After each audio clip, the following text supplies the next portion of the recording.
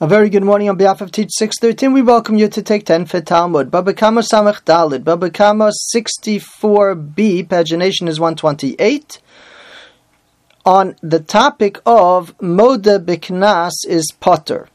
A person who admits to a fine is going to be absolved of that fine.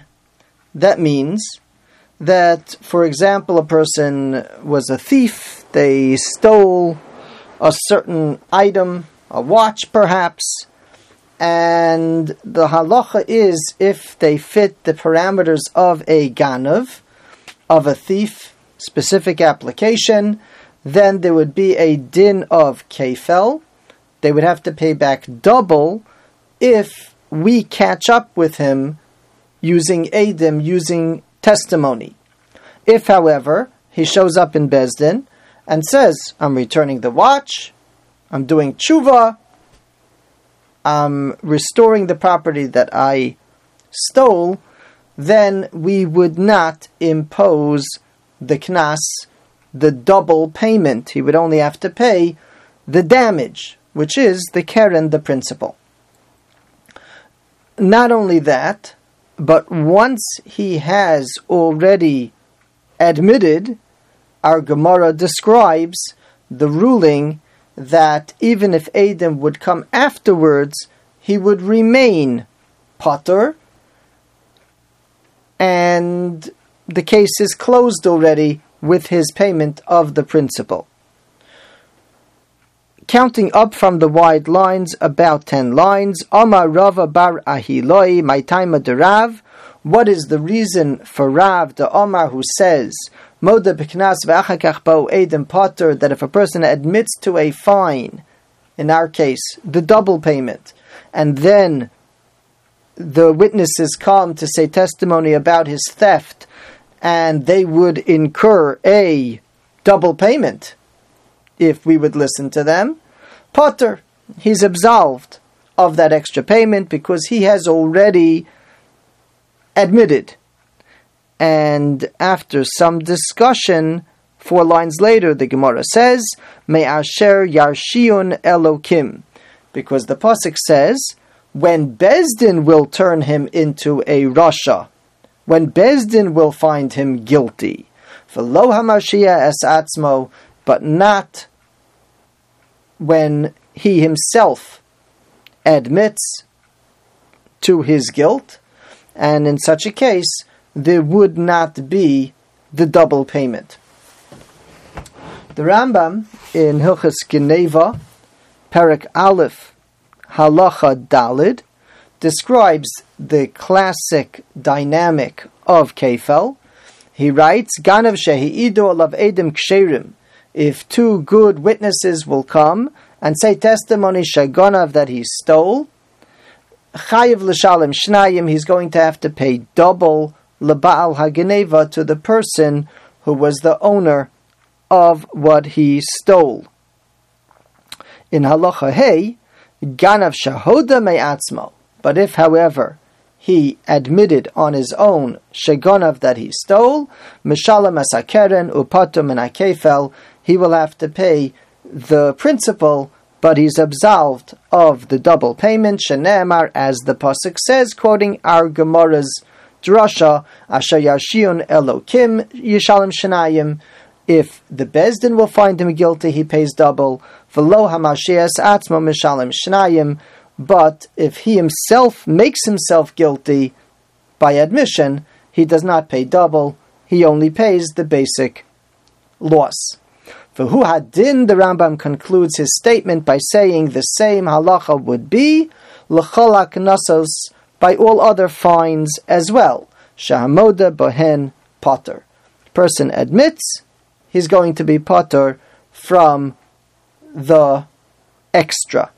And indeed, the Rambam talks about this regarding the payment of 4 and 5 by Shor and Seh, the ox and the sheep case. And we find it as well in Hilchas Avadim, when if a master knocks out the tooth of his Eved, the Eved goes free, but it's considered a Knas, and therefore, if there's no testimony on it, only his admission, then indeed he would not have to set the Eved free. He admits, and Modeh B'Kinas is Potur. The Shtei Chemed in volume 4, page 266, has a nice section on the topic of Modeh B'Kinas being Potur, and one of the questions he explores is, what would the halacha be b'va lotzes yidei shamayim, if the person who inflicted this damage wants to pay the fine because he feels that on some heavenly level he might be obligated, even though in the earthly court we will no longer enforce it since he has already admitted, but maybe on a level of lotzes yidei shamayim, a concept that we explored in previous sessions here in BabaKama, is there an obligation for him to fulfill by payment of the fine? And the Shtei Chemed cites the Yerushalmi at the end of the 3rd chapter of Ksubis, where there's a story that bears impact on this question, and the result is that even lotzes yidei shamayim, such payment of the fine, is not applicable. The case over there is Rabban Gamliel had a slave by the name of Tavi. He's mentioned in the Mishnayos in Sukkah, and Rabban Gamliel, as was known, wanted to free Tavi. He felt that as a regular Jew he would have a lot of potential. He was a Talmud Chacham. He would have, if he could. The Pasuk, however, says that freeing the slave is over ba'asei, v'esnachaltem osam levneichem achareichem. So what happened was Rabban Gamliel knocked out the tooth of Tavi, apparently not with any intent to set him free, but that's what ended up happening.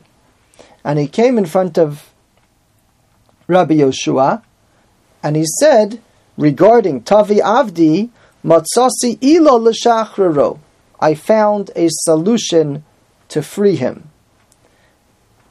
And the response was that he's not able to free him because he admitted, and they're not judging the law of Knas in such a case.